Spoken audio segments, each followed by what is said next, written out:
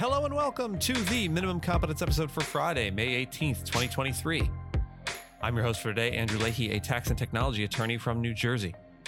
In today's episode, we have Montana TikTok users suing to keep access. The Supreme Court clarifies patent enablement and state militia's requirement to honor collective bargaining agreements. FTX wants some money back. Virtual proceedings in federal court get an end date, and Deutsche Bank pays up for ties to Epstein. Let's run headlong into the news and try to avoid the news running headlong into us with today's legal news. We have an interesting this day in legal history today. On May 19th, 1848, Mexico ratified the Treaty of Guadalupe Hidalgo, ending the Mexican-American War and ceding about half of Mexico's territory to the United States. The treaty did not explicitly list the territories to be ceded and avoided addressing the disputed issues that led to the war, such as the validity of Texas's independence and its boundary claims. Instead, it established the new U.S.-Mexico border, describing it from east to west as the Rio Grande, northwest to the southern boundary of New Mexico, then due west to the 110th meridian, and along the 110th meridian to the Gila River. From there, a straight line was drawn to 1 marine league south of the southernmost point of the port of San Diego. Mexico conceded about 55% of its pre-war territory in the treaty, resulting in an area of approximately 1.97 million square kilometers. The region between the Adams, Onis, and Guadalupe Hidalgo boundaries, excluding the territory claimed by the Republic of Texas, is known as the Mexican Cession. It includes present-day California, Nevada, Utah, most of Arizona, and parts of New Mexico, Colorado, and Wyoming. The treaty protected the property rights of Mexican citizens living in the transferred territories and required the United States to assume $3.25 million in debts owed by Mexico to U.S. citizens. Mexican residents were given 1 year to choose American or Mexican citizenship, with over 90% opting for American citizenship. Article 11 of the treaty addressed Indian raids into Mexico, but it proved unenforceable, leading to continued raids and later annulment in the Treaty of Militia. The land acquired through the treaty became part of 9 states between 1850 and 1912, including California, Nevada, Utah, Arizona, Texas, Colorado, Oklahoma, and New Mexico. The cost of the acquisition was $16 billion, or about 5 cents per acre. The remainder of New Mexico and Arizona was later peacefully purchased through the Gadsden Purchase in 1853, which aimed to accommodate a transcontinental railroad. The construction of the railroad was delayed due to the American Civil War, but was eventually completed in 1881 as the Southern Pacific Railroad. 5 TikTok users from Montana have filed a lawsuit in federal court to challenge the state's ban on the Chinese-owned platform.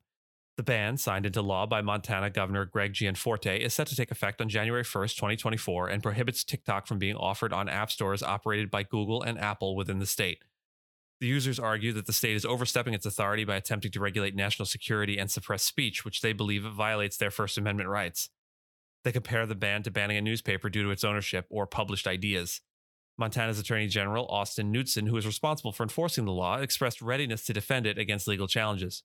TikTok, owned by China's ByteDance, has faced calls for a nationwide ban in the United States over concerns of Chinese government influence. The plaintiffs in the lawsuit include a swimwear designer, a former Marine Corps sergeant, a rancher, a student of applied human physiology, and a content creator who earns revenue from humorous videos. TikTok has denied sharing data with the Chinese government and condemned Montana's ban as an infringement on First Amendment rights. The case has been assigned to Judge Donald Malloy, who was appointed by former President Bill Clinton in 1995. Violation of the ban could result in fines for TikTok. The U.S. Supreme Court has issued a ruling in a patent dispute between Amgen Inc. and Sanofi Regeneron Pharmaceuticals Inc., clarifying the scope of the patent law requirement known as enablement. The decision affirms a narrow interpretation of the requirement, allowing more pharmaceutical companies to compete in the same areas of research and development. The ruling prevents a single company from monopolizing an entire research area through broadly defined patents and raises questions about the validity of certain antibody patents. The court upheld a lower court's decision to invalidate 2 Amgen patents related to its cholesterol drug Repatha, emphasizing the need for patent applications to provide enough information to enable others in the field to make and use the claimed invention. The decision cites historical cases to support its interpretation of the enablement standard. The ruling is expected to have implications for the biotech industry, potentially de-risking projects for companies with antibody intellectual property and encouraging more research and development. Inventors are likely to file longer patent applications and focus on concrete examples to avoid invalidation of their claims. The decision also casts doubt on the convention of conservative amino acid substitutions being covered by patent applications, but I'm sure you, like me, already knew that. The U.S. Supreme Court has also ruled in a 7-2 decision that state militias, including the Ohio National Guard, can be compelled to engage in collective bargaining with unions by the Federal Labor Relations Authority. Justice Clarence Thomas, writing for the majority, stated that state militias function as federal agencies when employing technicians who have both civilian and military roles.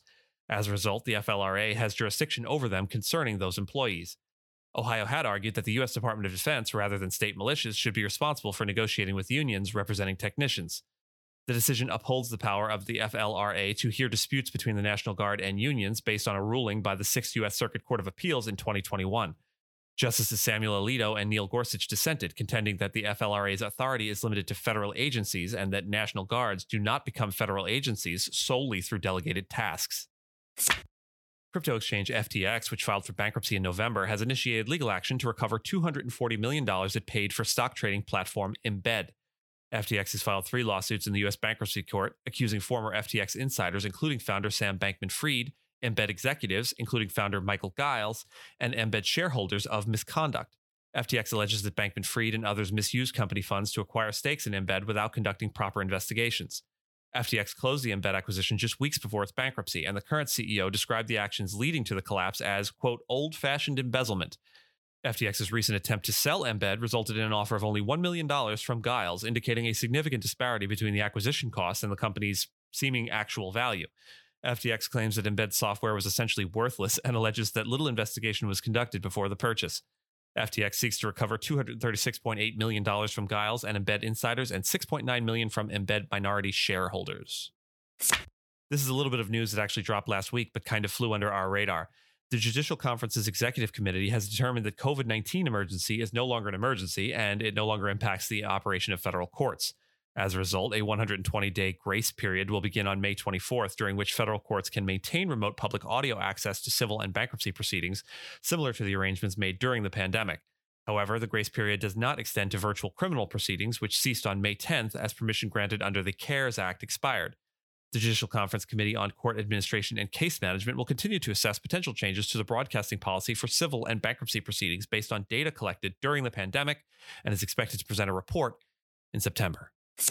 This is our last story of the day, but it comes with a content warning for references to a notorious trafficker now deceased. If that isn't something you can hear today, we get it, and we'll see you back here on Monday.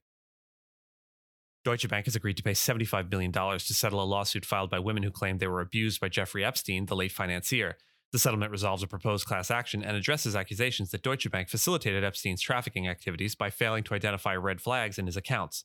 Epstein was a client of the bank from 2013 to 2018. The settlement is subject to approval by U.S. District Judge Jed Rakoff, who has scheduled a preliminary hearing for June 1st. 2 similar lawsuits against JP Morgan Chase & Co., another bank associated with Epstein, remain unresolved. And with that, thank you so much for listening to Minimum Competence, your daily news podcast for lawyers. If you're looking for more than Minimum Competence, links for further reading on all the topics touched on today are in the show notes. If you have any questions or story suggestions, you can find us on Mastodon on the esq.social instance. I'm @Andrew, and my co-host Gina is @Gina. The views, thoughts, and opinions expressed in this podcast are those of the hosts and do not represent those of any organization we may be affiliated with. Nothing here should be construed as legal advice because it is not legal advice. Reviews go a long way towards helping new listeners to find our show, though, so if you have a moment and you can leave a rating or review on your podcast player, we'd sure appreciate it. And if you know someone that might be interested in the story we cover, maybe consider sending them the episode. Minimum Competence is available at minimumcomp.com and wherever you get your finely crafted podcasts. We'll see you back here on Monday, and until then, remember, you can take the city out of the person, but you can't take the person out of the minimum competence. That's not my best work.